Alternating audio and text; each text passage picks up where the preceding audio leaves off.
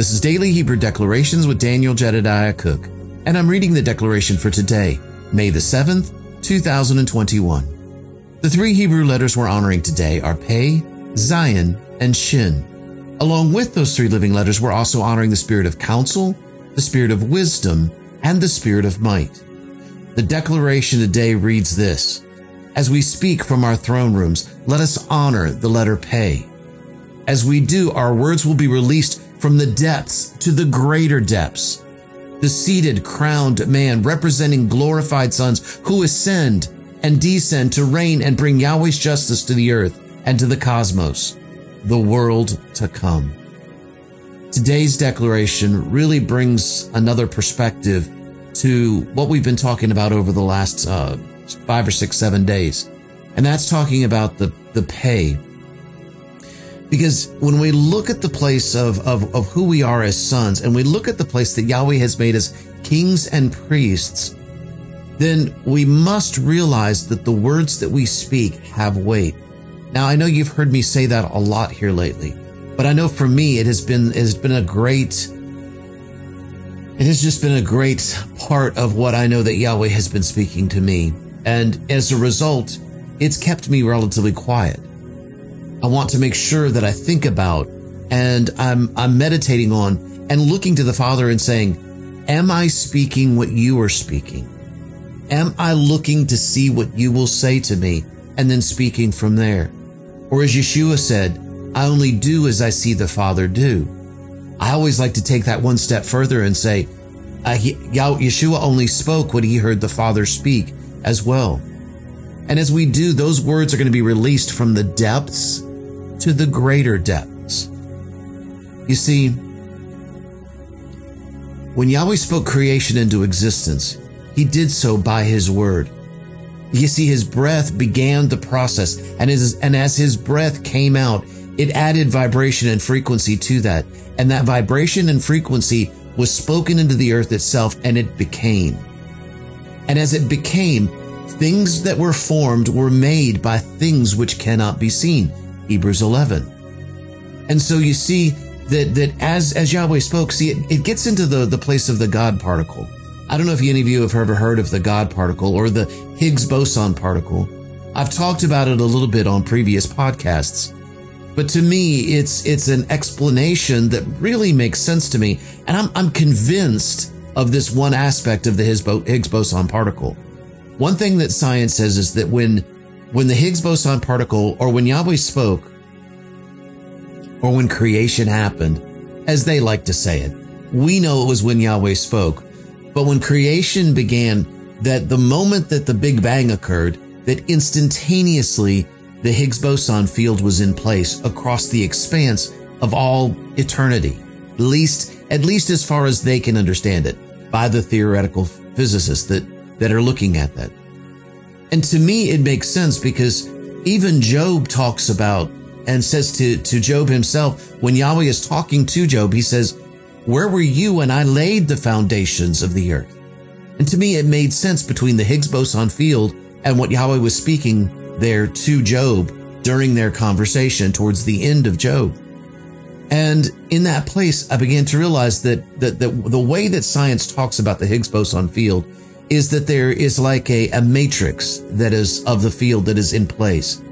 So it does two things. It allows the creation itself to have a place to form into. It has a place that it can hang, if you will. It has a place where it's stabilized on all sides and it sets in its place. Even though I know we're constantly expanding. Well, one of the things that science also says about the Higgs boson particle is that as frequency passes through that particle, it changes it from a frequency to matter. So that's why they were looking for it. They were looking for the building blocks of the creation itself. Because how could something come from what appeared to be nothing? You know, it's funny because we were talking about the living letter Tet, and I know Tet's not in the declaration today, but Tet is speaking today.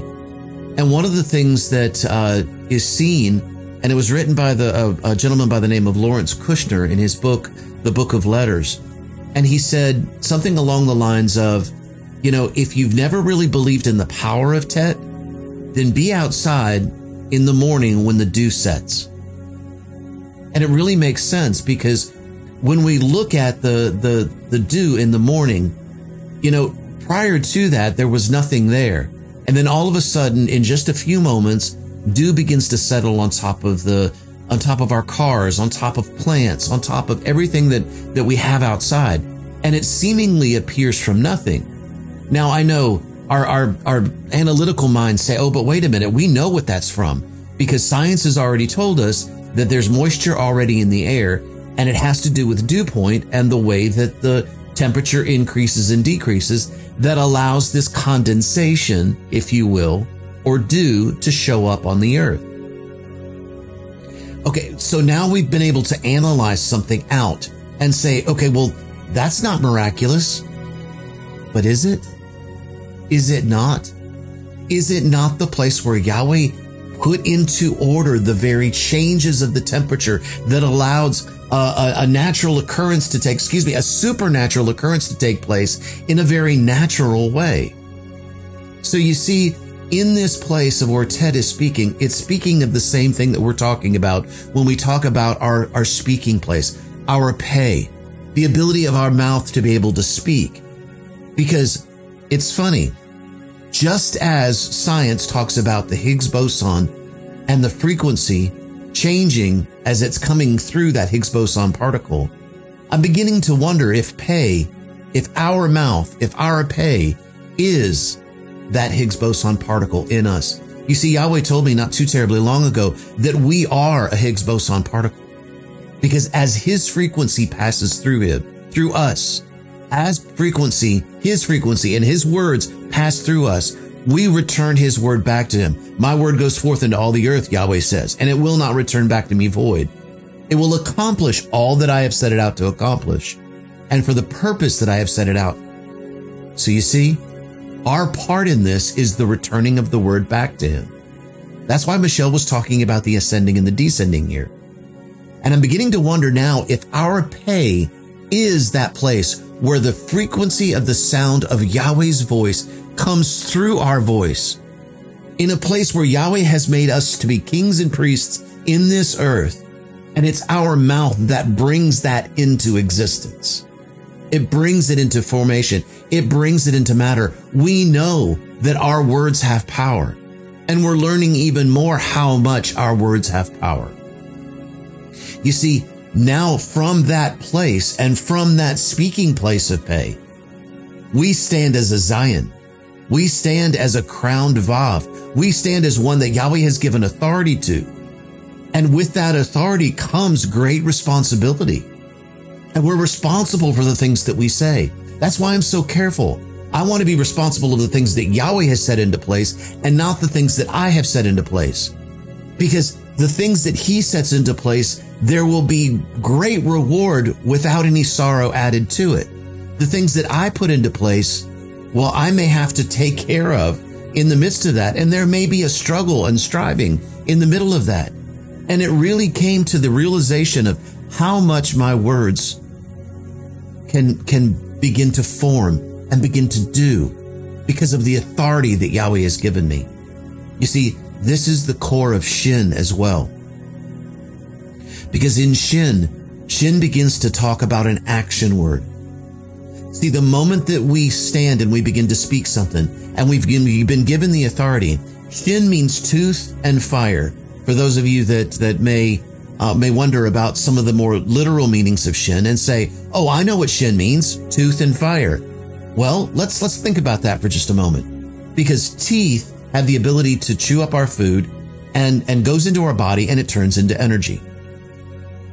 Fire has the ability to boil water. We take that steam, we put it to a turbine, and now we have the ability to create energy. Both create energy as we look through them. Now, there are much more depths to Shin than just this.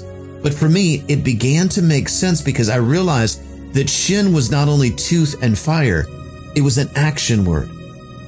When I look at the Yod Shin Vav Ayin, Yeshua, the allspark of creation, of the fire of Almighty Yahweh, the fire of the action of Almighty Yahweh brought Yeshua into the earth, and he connected that to the revelation of who we really are in him.